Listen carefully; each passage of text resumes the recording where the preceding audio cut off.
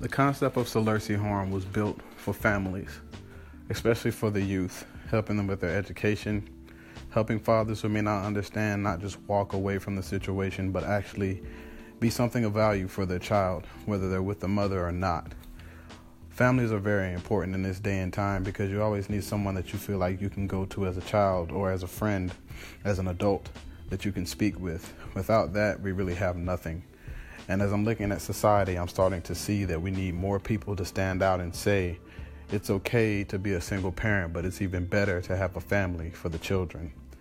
So I'm hoping with my efforts with Salersi Horn, I'm able to open up a door to where fathers will want to stay, mothers will want to do more, and have the resources to understand what it takes to raise a child, and also to keep that child going, and also to even help that child be successful when it's time to go off to college. I plan to build tutorials online. I plan to do many things for the youth in reference to their education, building with the schools, building with certain teachers, principals, just to get an understanding of what they expect of the children so the children will understand when they go home, they have a ram in the bush that can help them while they're not in school. Although it is faith-based, it's not just a Christian company, but it will be based on Christian values in order to give them discipline and understanding of what it takes to actually be a successful person, but also a good person in this world. So thank you for listening.